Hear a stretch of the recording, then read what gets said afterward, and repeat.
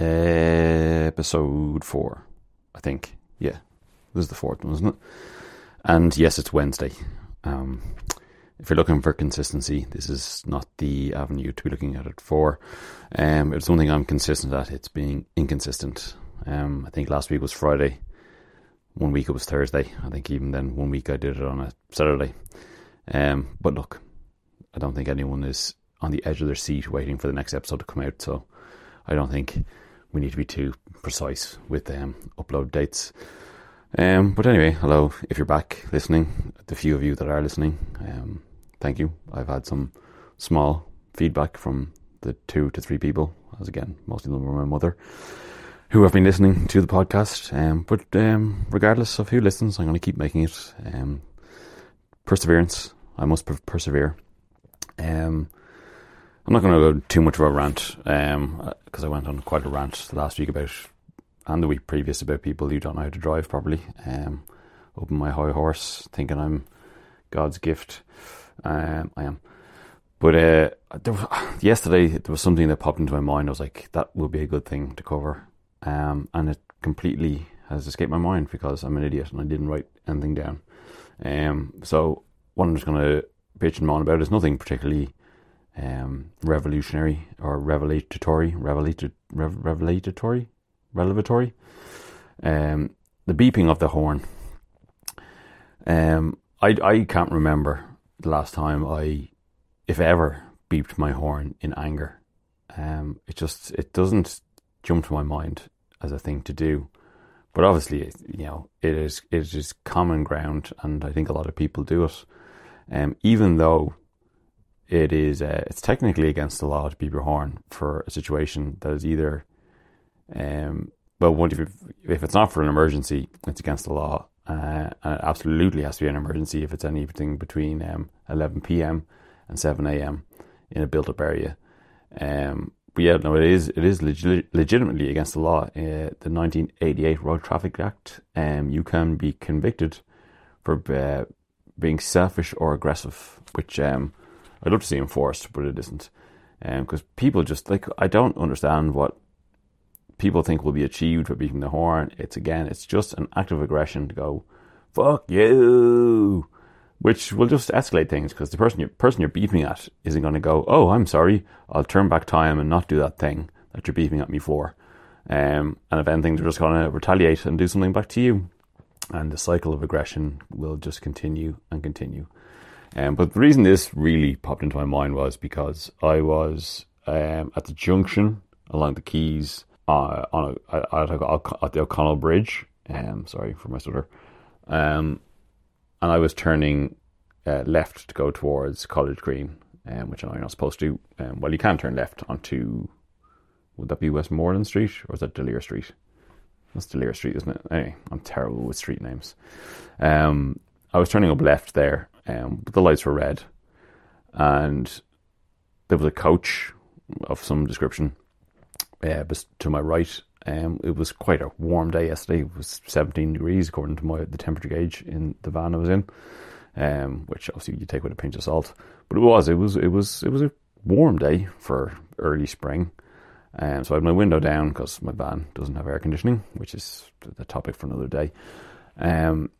And as the lights turned green, there was a gentleman crossing the road, and he was almost the full way across, but he was not quite there as the lights went green. And the fucker in the coach, because I wasn't aware of the man crossing or looking in that direction, because I was just waiting for the light to go green and turn left. But the guy in the coach stood on his horn, and it was a proper oil tanker foghorn levels of loudness, and it made me absolutely shit myself. And I was like, what did you expect to do? Like, the guy was almost across the street. It's not going to make him move any quicker. It was just another form of aggression for no reason, and it pissed me off, and I wasn't even involved in the situation. I'm going to leave it there, because, as I said, the beeping of the horn, it's nothing revelatory to anyone listening to this, if you're listening to it at all, because this is a terrible quality piece of audio content. On to actual motoring news. What's been going on? New cars, I suppose. The only thing that's really happened since I last talked to you was some journalists have had their hands on the new Maserati Gran Turismo, the launch edition being the Trofeo, which is a additionally sporty version of the GT. Styling wise, it's not a million miles away from the old car, although the old car looks better than the new one, which is not an uncommon trend in new cars. It's not terrible looking. It's still a good looking car. It's just lost a little bit of the finesse, I think, of the outgoing model. But the thing that's different from the previous model to this new one is it's no longer a V8. It's a V6. It's the turbo V6 that's in the MC20. So anyone who's driven that car has said that the drivetrain is pretty spectacular. So while that sonorous V8 is gone, I don't think you're being shortchanged with that new V6. And apparently it's pretty decent to drive. Dynamically, it seems to be leaps and bounds better than the old Maserati Gran Turismo, which apparently wasn't all that great around the twisty bits. But I'm only basing this on other people's words because, of course, I have never driven one. Other stuff. Weissman. I'm sure you're pretty aware of Weissman if you're a car nutter, but if you're not, Weissman is like a German. Who would you equate them to? They're a German sports car company, I suppose, in a similar-ish vein. Well, now you couldn't really compare them to Caterham, but they make lightweight-ish two-door front-engine rear-wheel drive sports cars, and they kind of have a retro futuristic kind of British sports car look to them. If you're aware of them, you'll know exactly what I'm talking about. And if you're not aware of them, just give them a Google. They kind of have like a retro futuristic look of, say, a Jag XK120 kind of thing. And they've been running the S. What's the V8 that's in the M? I should know this shit. The S62 V8 from the E39 M5. They've been running them similar to Morgan. Actually, yeah, Morgan would be the best equivalent to Weissman. They've been running the S62 V8 for many a moon, and the accompanying gearbox in their sports cars, and they weighed a shit ton less than an E39 M5, and apparently they were pretty good. They're not particularly a common sight in these parts of the world, or even in the UK. I'm not even 100% sure if they ever made them in right-hand drive. I'll stand corrected on that one. But they kind of disappeared. I think they probably went under because the market for low-volume, hand-built sports cars is it's a tough game. Hats off to anyone who has survived. I think they went under, and I'm not sure if someone bought the rights to the name or it's the same company again. I probably should have done some research, but it is back, Weissman. With a similar looking car to the ones of the past. It's been slightly modernised, but you wouldn't mistake it for anything else. But gone is the V8, and being replaced with an electric motor. So there's going to be an electric sports car. They're talking serious figures for performance, range, etc. And it's going to be heavier than the combustion car, but not massively so.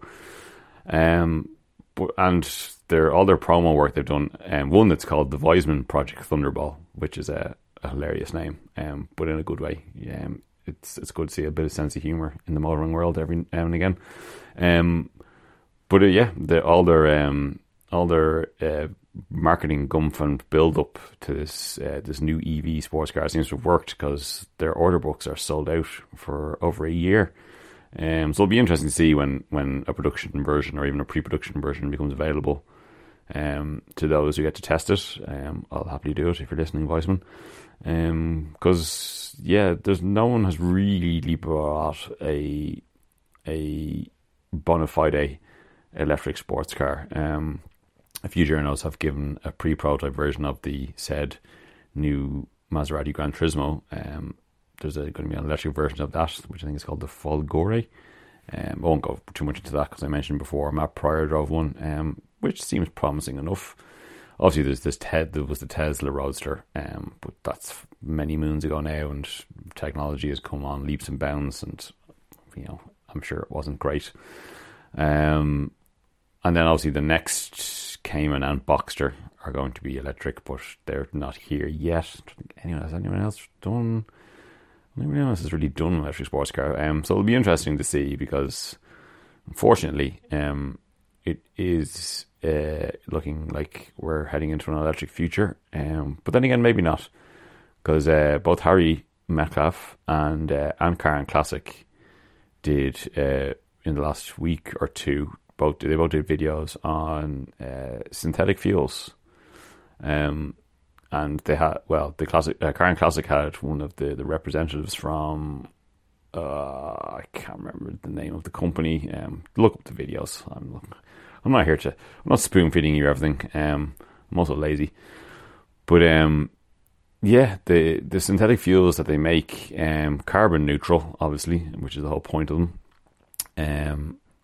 And they can be put into anything with a combustion engine.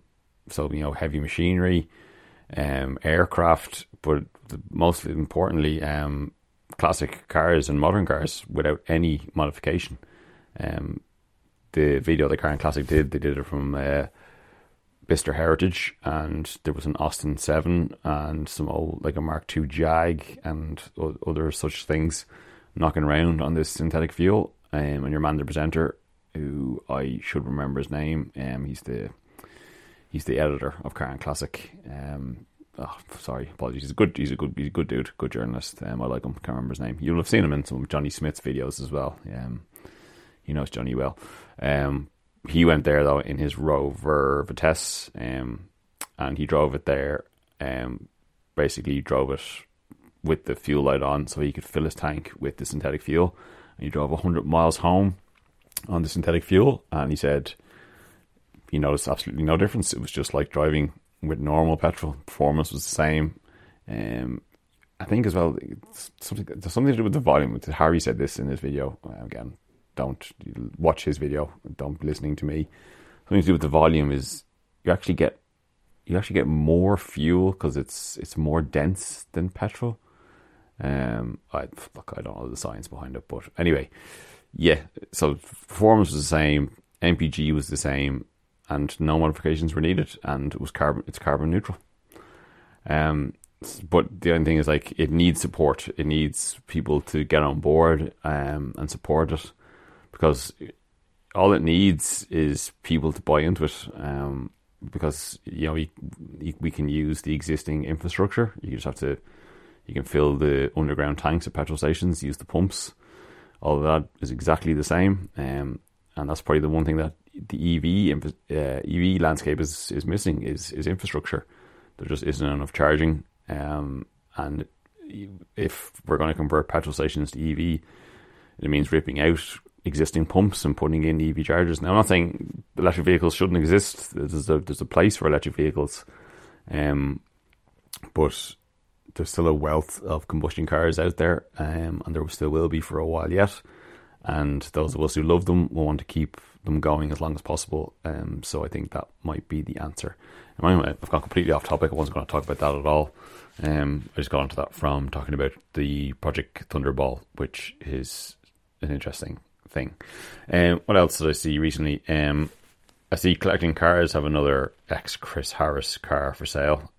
He being one of the co-owners of the company. He's not the last owner of this, but he is on the V5, as they call them in the UK. It's a E30 M3 Sport Evo, and when I last checked just before recording this, it was at 112 grand, and that's with its reserve lowered, which that is a big chunk of change. Although I do know obviously M3s are going for solid money, but I did have to look up how much Evos are going for, so I went on to Auto Trader, and there's an Evo 2. It's a Johnny Chicado one, which is up for 150, and then there's an Evo 3, which admittedly only has 18,000 miles in it, that's up for 185 grand. That's a lot of money. I know they're very special cars, but 200 grand, like 185 grand. Like, you have to remember, it's a 4-cylinder car. I know it's a homologation special and everything, but yeah, look, you know, these cars are worth whatever someone's willing to pay for them. So yeah, it'll be interesting to see what the final price is on the one that Collecting Cars have up for. I think there's only, I'm not sure, I should have checked how long is left on it. I think there might be about 30 hours left on it, maybe less, but it'll be interesting to see what that goes for. Another thing that's up for auction, which is very, very salubrious looking, it's an ex-Colin McRae WRC Subaru Impreza, but it's a prototype. So it was a car built by ProDrive in 1996 to use as a test bed for the upcoming new WR rules that came in to replace the Group A rules in the World Rally Championship. So it's a Jap spec Type R, STI Type R that's been modified to, you know, be turned into a rally car, and it's since been fully restored by ProDrive. So it should be in fine fettle, but also it's road registered and it even has a valid MOT. So you could actually, if you could drive this car as your daily if you wanted, which probably wouldn't be entirely unrealistic because it has a proper just synchro mesh H pattern gearbox in it, as the actual competition cars. This car did compete not in the World Rally Championship, but they did run it in a couple of championships, non-World Rally Championship events to test it out. And then it did have a life privately running in like UK and Irish rallies. And even like the engine isn't a million miles away from the road going version of the 2-litre Boxer. Else you'll have a few little trick bits in it, but it should be quite drivable. But it'll be interesting to see what that goes for. Again, I didn't do my research. I don't know who or where or when the auction is, but yeah, it won't be cheap.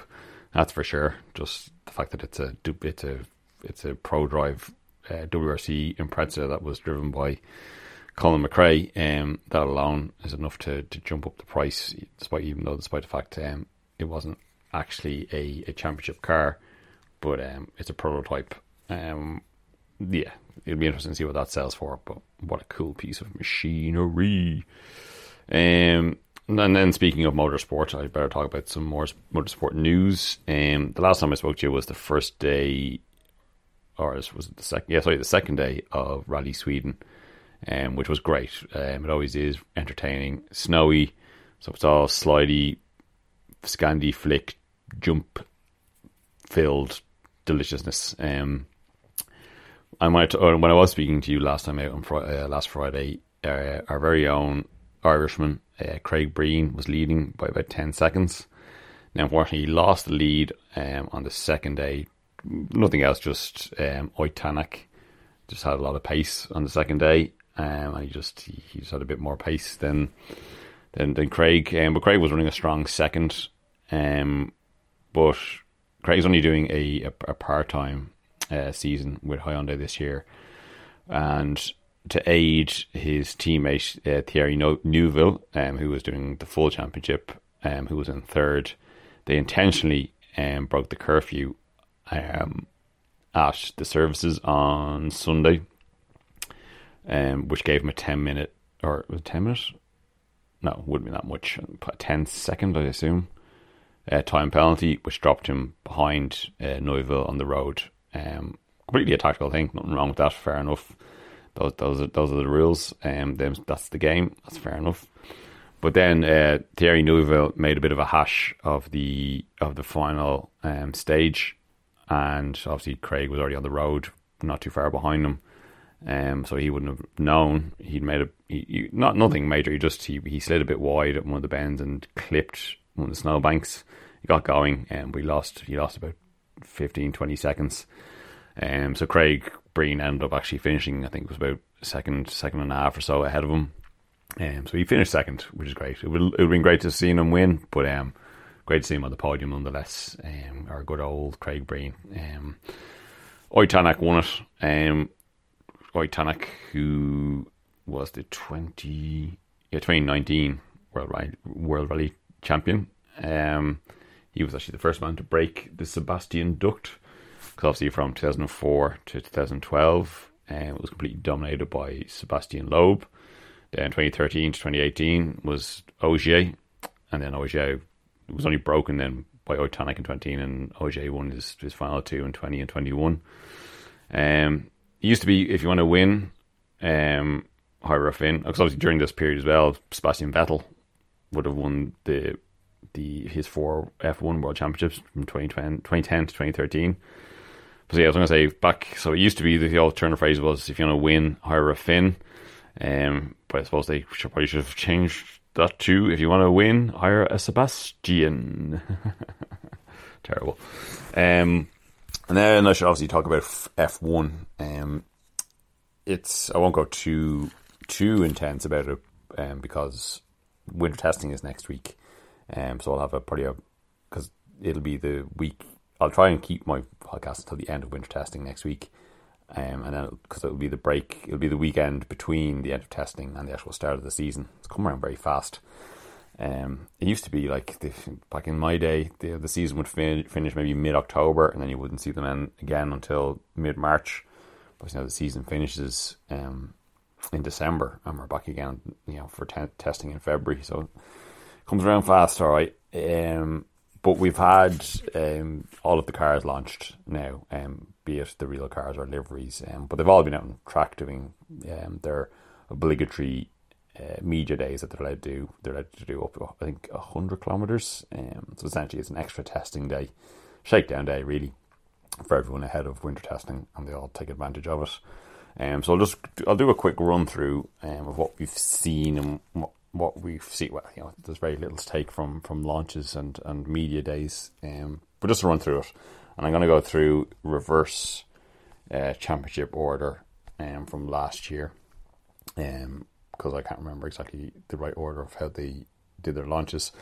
So obviously, who finished last year? It was Williams finished last in the championship, as they have done for the last few years, because they have zero finance as well. They do have a bit of finance now, with Darlton Capital now owning them, the investment firm. And I think, as I mentioned last week, I don't see, they're just there now, I think, to let their investment grow in value, as Formula 1 is so hot right now, and then they'll sell up when the time is right. So their car, so you can obviously see this as is a bit of a trend with the teams who did very meh last season in this world of the new regulations that were brought into Formula 1 last season. The design of the car itself is kind of a mix mash of bits from the Red Bull and from the Ferrari, tight swoopy side pods, some scalloping along the airbox, or along along the side pods, to channel air around the rear basically, and around the underfloor and stuff, and blah and blah. Livery looks quite the same, but obviously they've lost some of Nicholas Latifi sponsors, Lavazza and such, because he's gone now. The GOAT that is Nicholas Latifi, replaced by Logan Sargent, who is an American driver who's had a okay junior career. I feel he's been drafted in because he is American, and they're trying to grow Formula 1 in America, which it is happening thanks to Netflix. And they also have, next season there's going to be 3 races in America. We're going to have COTA, obviously, Miami again, and then there'll be the Las Vegas race, which undoubtedly will be pretty shit, but a spectacle nonetheless. And then obviously there's the Canadian Grand Prix, and there's the Mexican Grand Prix as well. So that's Williams. I would be highly surprised if they are not last again. As I said, I think, obviously they lost Jos Capito, who was the team principal, and a couple other key figures, high up key figures, have left the team. I'm not too sure who. I who replaced Joscopito? Who's gone in there now as team principal?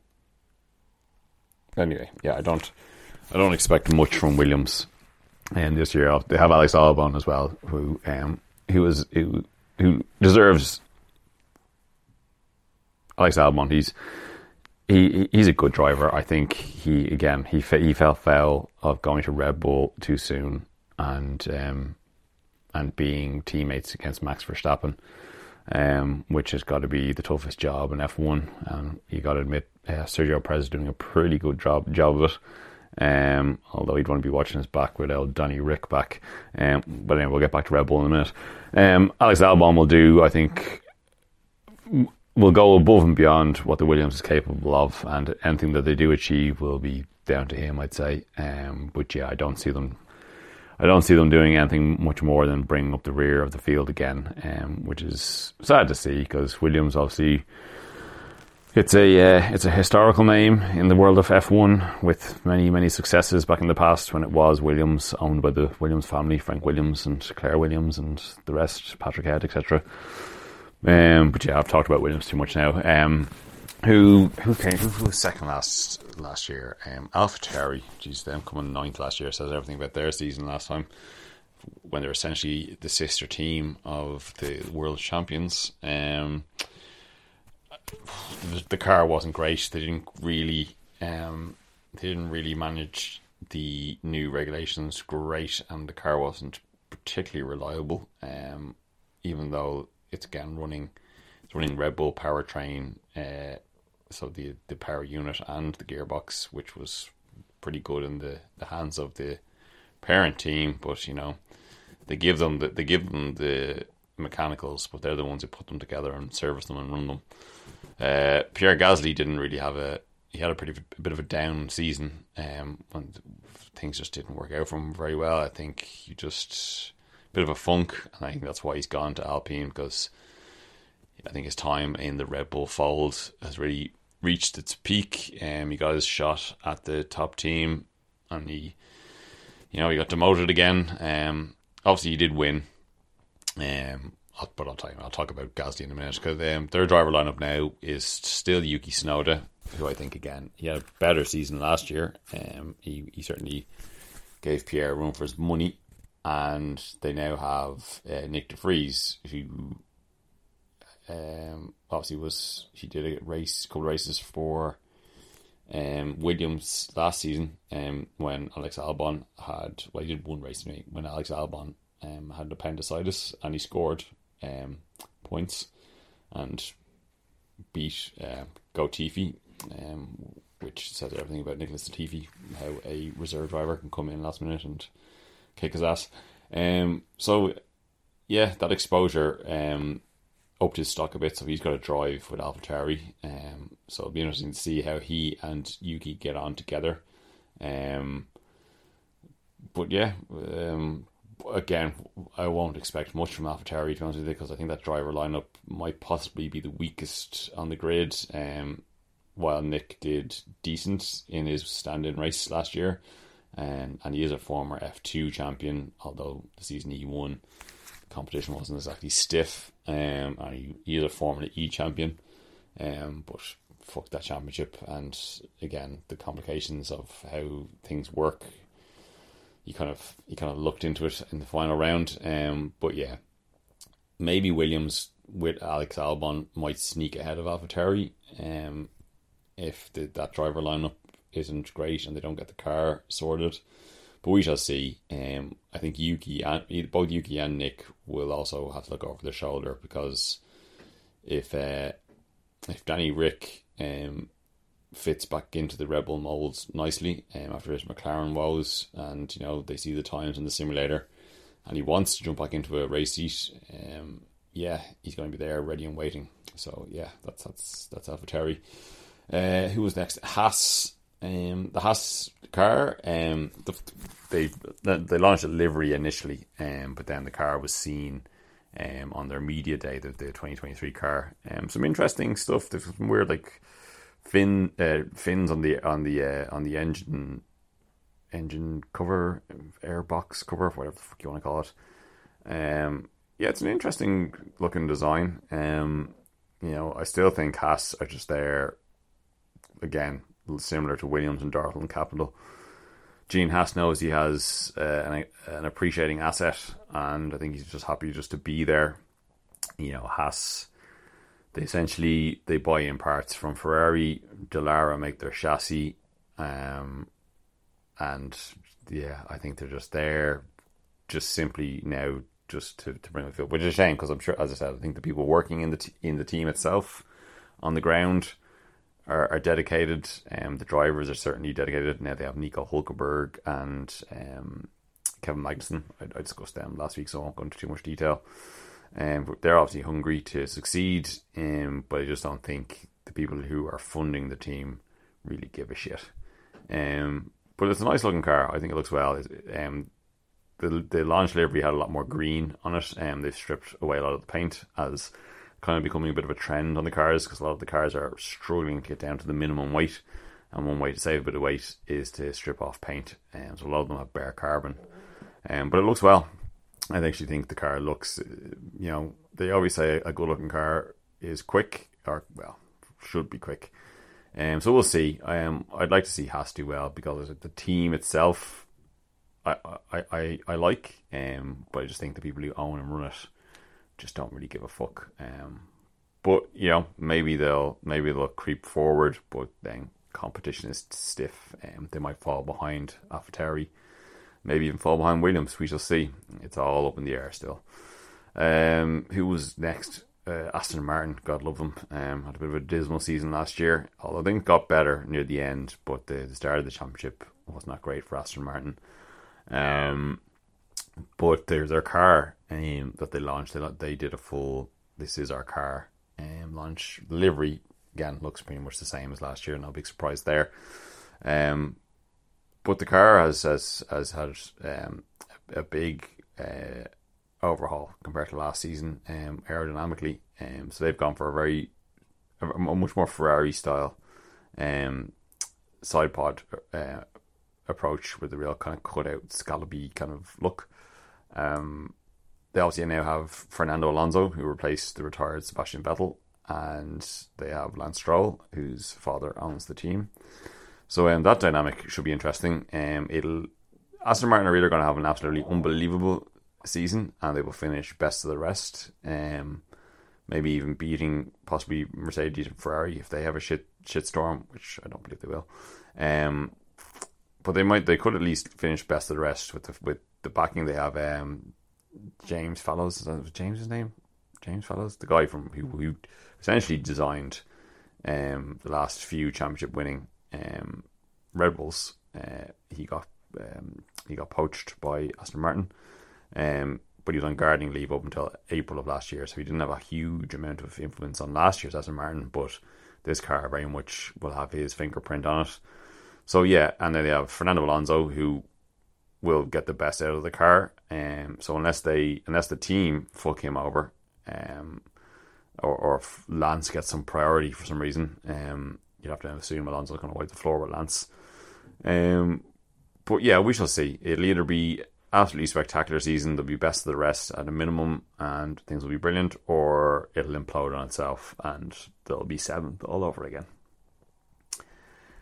Who else? Alfa Romeo. Again, the car, it's kind of, it's a mix mash design of kind of the Red Bull and Ferrari influences. They were the one, they launched their 2023 car straight away. It wasn't just a livery launch, so we got to see that pretty soon off the bat. They still have Valtteri Bottas and Zhou Guanyu as their driver lineup.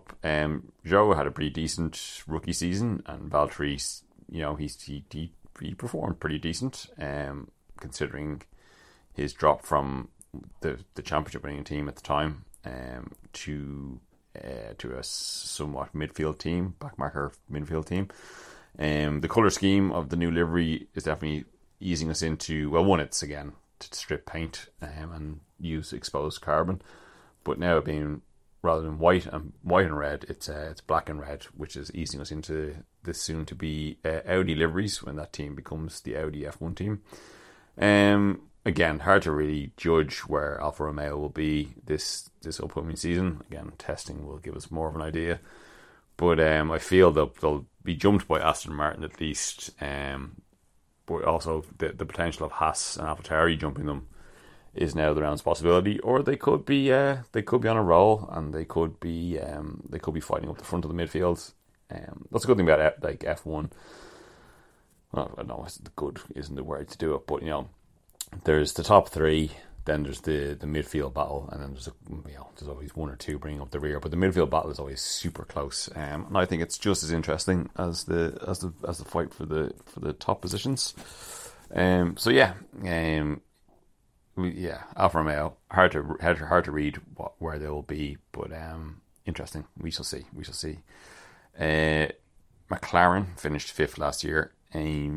Their car and livery doesn't look a million miles different from last year. They still have Lando, who unfortunately we have really yet to see, I think, the best of Lando, because he's been at McLaren and it's been an okay car. 4th and 5th, I know 4th is best, will be best of the rest. But again, I think they got best of the rest because Lando outperformed the car over the last couple of seasons. And he's being joined by Oscar Piastri, who's replacing Danny Rick, who Piastri was supposed to go to Alpine, but then Alpine fucked up his contract. So now he's at McLaren. But yeah, Piastri's pretty shit hot. He won pretty much everything in his junior career. So it'll be interesting. Him going up against Lando will be a good measure of his performance. I have to assume Lando will still have the legs on him due to his experience, and Lando's very much on an upward trajectory when it comes to his development. But pretty decent driver pairing, even though he is a rookie, and Lando, although Lando will be in his 5th season, I think, this year. The sad thing though is even at the launch, McLaren Andrea Stella, who's taken over from Andreas Seidel, who has gone to... Where's Andreas gone to? Has he gone to Alpine? No, he's gone to Alfa Romeo Sauber, isn't he, as CEO? He's been brought in there really to get Audi up to speed. I think he'll be Audi's man when Audi come in full steam. But yeah, he's been replaced by Andrea Stella, and he was saying at the McLaren launch that they aren't entirely happy with the car already, from what they've seen in the wind tunnel and on the simulator, and they are already talking about needing to bring developments to the car. They could either be absolutely playing the bluff and kidding us, but it's very rare that F1 teams speak so loudly about their woes, and it's never a good sign. That early in the season hasn't even started yet. So yeah, it could be a tumultuous year for McLaren if those words are to be taken quite literally. So we shall see how that plays out. They could drop down the order, because they went from finishing best of the rest in 2020 and 2021. They dropped down to 5th in a pretty close battle with Alpine. But they could possibly slip down the order again if a couple of the other midfield teams up their game. But again, we shall see. It's too early to say for sure. And then yes, so those who did finish 4th last year, Alpine, which you'd have to, I'd say a lot of that was probably down to the fact that they had Fernando Alonso in their car, but they pissed him off as well, so he pissed off to Aston Martin. Alpine, it'll be hard to know what the crack is with Alpine until we see winter testing and the early days of the season. Esteban Ocon and Pierre Gasly will be driving for them. The car, again, it's hard to receive. They haven't. Did they do an official launch? I'm not sure if they did, but it's been out on track for the show day. for their media day. I mean, livery looks the same, but there's only oh, actually there was some good shots of it out on track. Again, it's kind of gone for a mix mash of the good bits of the last year's Ferrari and the Red Bull. Esteban Ocon and Pierre Gasly will be an interesting pairing. Pierre Gasly will have to really show his mettle this year after a pretty lackluster season last year. And now that he's in a new team, he'll have to stamp out some talent that we think he has. I'm sorry, I don't know. I really should stop doing this after work. We've gone brain fade. But Pierre Gasly and Esteban Ocon famously didn't get along in the past. Two French drivers who just have tripped over each other in their junior careers and even in F1, to the point where they were cropping each other out of Instagram photos. But they're saying that's all under the bridge and playing nicey nice for the PR game for Alpine. But that could get spicy pretty quickly. But also Gasly and Ocon, okay, they're both race winners, albeit once and in strange circumstances. Pierre won the Monza Grand Prix, Italian Grand Prix I should say, in 2021, and Esteban Ocon won the 2021. No, sorry. Gasly won in 2020, and then Ocon won in 2021 the Hungarian Grand Prix. My fucking years are all over the shop. Anyway, they both won a race, but through strange circumstances. They both seem to be good talents, but they've yet to really prove their entire worth. For those two drivers for that team, they have a lot to prove. And again, we shall see. I'm just spitballing as a kind of as a preview towards the upcoming season. God, this is a dreadful podcast. And then the top three. So Mercedes obviously finished third last year, which is a strange turn of events for them after all their success. But as I said, they fundamentally got the new regs wrong. They're going back to a black livery, as they did for a couple of years in and around the pandemic, 20 and 21. They went back to their usual silver colour last year, but now they're going back to the black.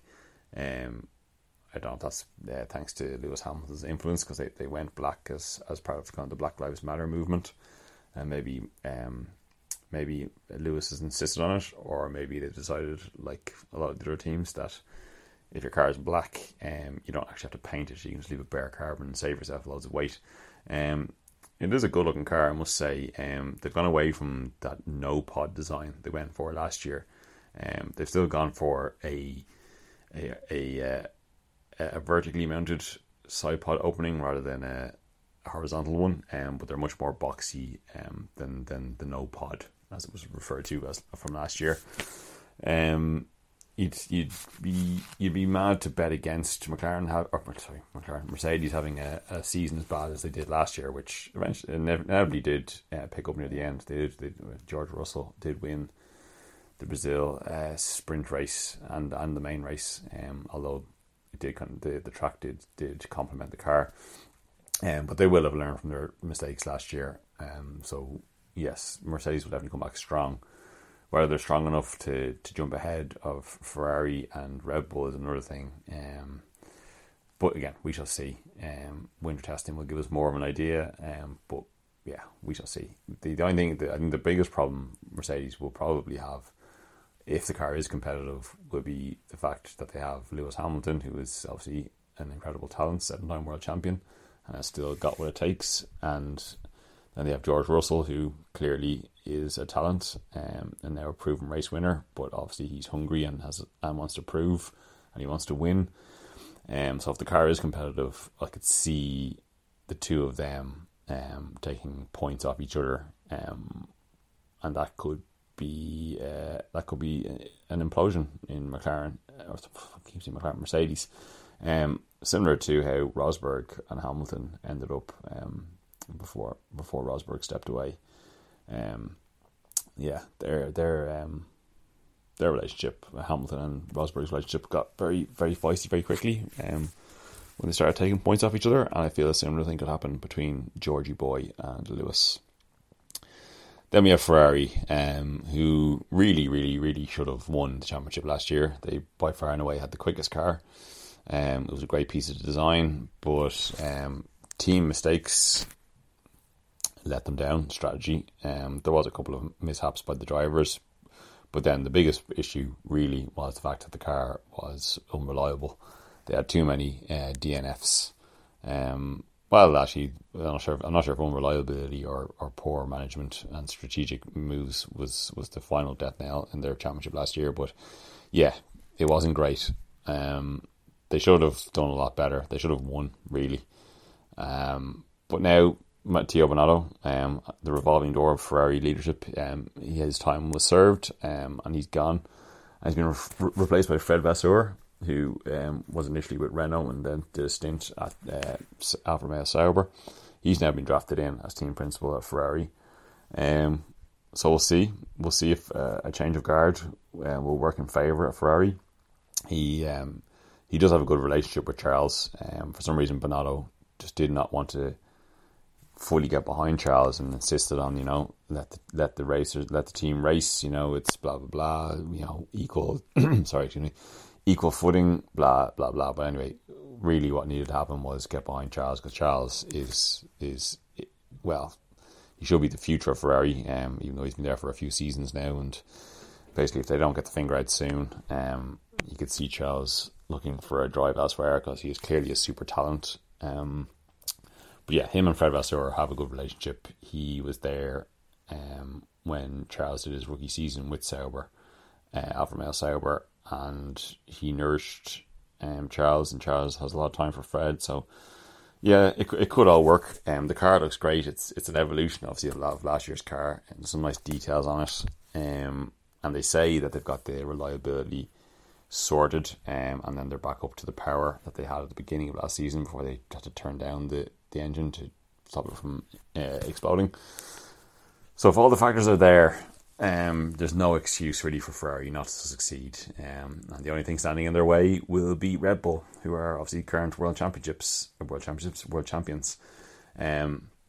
They initially released the car just with a livery which looks basically the same, and to announce their upcoming partnership with Ford, which I've discussed, so I won't get into too many details. They did do a media day, but there's very few good quality pictures. A few people got some very, very, very distant ones, which are just a bunch of pixels essentially. So obviously Red Bull run the ball with security of people not taking sneaky spy shots of the car while it was out on track. Again, an evolution, you'd have to assume, of last year's car with just some tweaks. But look, they're obviously the team to beat. Max is on a roll, the team are on a roll. So it will take a lot from either Ferrari or Mercedes to topple them again. But again, anything is possible in Formula 1. We shall find out when testing starts next week, and then we'll have the first race of the season in Bahrain shortly after that. So I'll get into more detail about where everyone is when winter testing is complete, and then we can look forward to the race. I'll start wrapping this up now, because I've been talking for, let me see now, I've been talking for, Jesus Christ, nearly 50 minutes. Fucking hell, I've rambled a lot this time. They tend to be around 30 to 35 minutes normally. So Jesus Christ, if you listen to this thus far, fair play to you, because again, I thought last week was terrible. This one was very bad. I'll try and up my game. I promise. I'll stick with it. So I'll finish off with my normal traditions. So first, my classified find of the week. A car that I kind of feel I want to buy myself, but there's a couple of issues. One, it's all the way down in Clonakilty, which, if I was to get someone to drive me down, we're looking at a 4-hour drive, which is a long way to go if it turns out to be shonky. And even worse, if I was to go down and, with a belief of actually buying the thing, and get public transport, it would take nearly 6 hours to get to Clonakilty. But what it is, it's a Mark 1 Ford Focus 1.6, which is kind of the one I've always been looking for. but it's the centenary edition, which is this special edition they brought out. So it has all the bells and whistles on it to commemorate 100 years of Ford. I knew it was a limited run car, but I actually had no idea they actually only made 100 of them. And this was car number 69, no giggling, out of 100. The seller claims that it's not currently NCT'd. It's been out since October. Looking for 2,250, I think. And they said if the asking price is met, they will sell it with a full NCT and a valet. I'm tempted, but look, it's far away, and if it turns out to be a shitbox, that'll be a wasted journey. And I also said I wouldn't double down on cars again. I've done that a lot. I had 2 Volkswagen Polo GTIs. I've had 2 E39 5 Series, and if I bought another Ford Focus, that would mean I've had 2 Ford Focuses. But that's my classified find of the week. Just Google Centenary Ford Focus, done deal. You'll find it. My YouTube channel to recommend this week is a channel called Autoblog. It hasn't had a lot of content on it recently, but there is a back catalogue of stuff to go through. And the guy who runs it, he did post there just last week that there is some upcoming content. It's basically it's one man and his GoPro, just talking about the fleet of cars that he owns. He is I should remember his name. He'll mention it. You can look it up when you look up the channel. When you look for it, search. It's not Autoblog. Did I say Autoblog? Petrolblog is the name of the channel. Search Petrolblog and then search in the filters. Search by channel. It has a yellow background where black P is the logo. Because if you just type in Petrolblog, they'll get all sorts of bollocks. Because fair play to them for getting that name. I'm sure that was snapped up pretty early, but also it's a bit too generic. So you get all sorts of results. But anyway, yeah, it's one bloke and his GoPro and his fleet of scrap that he has, mostly French scrap and tat. But he has some other stuff. He has a Proton. He has he has a lovely 406 V6 coupe. He has a Clio, first gen Clio. He has an AX GT. He has a bunch of stuff. So yeah, give that one. It's proper nerdy stuff. He's one of us. So yeah, check out Petrolblog. It's I said, yeah, some upcoming content, but he's a huge back catalogue of videos that are worth delving into. And then finally, my tradition of recommending a song. This week it's going to be a song called Belize. It's off the album. It's a collaborative album called Cheat Codes. A collaborative album with Danger Mouse, who is probably one of the, if not the most prominent music producer of our time, I think anyway. Danger Mouse, did I mention his name? Yes. Oh God, Jesus Christ, this is terrible. I really do apologise. So it's Danger Mouse and Black Thought, who is a rapper probably most famously known for his time in The Roots. It's a collaborative album with them, but the song I'm recommending is the song Belize off the album, which is Danger Mouse, Black Thought, and a posthumous appearance by the late great MF Doom, who has the closing verse in the song, which is absolutely spectacular. Everything about the song is spectacular, but special mention to MF Doom, the late great MF Doom. So check that one out. I'll stop now because Jesus Christ, this one's nearly an hour long, which I'd be surprised if anyone manages to struggle through this one. But as I said, I'm just going to keep making it until I improve. This is essentially a self-help podcast for me. Yes, I'll stop now. I love you. Thank you for listening. Be safe. Be well. Talk to you again soon. Bye.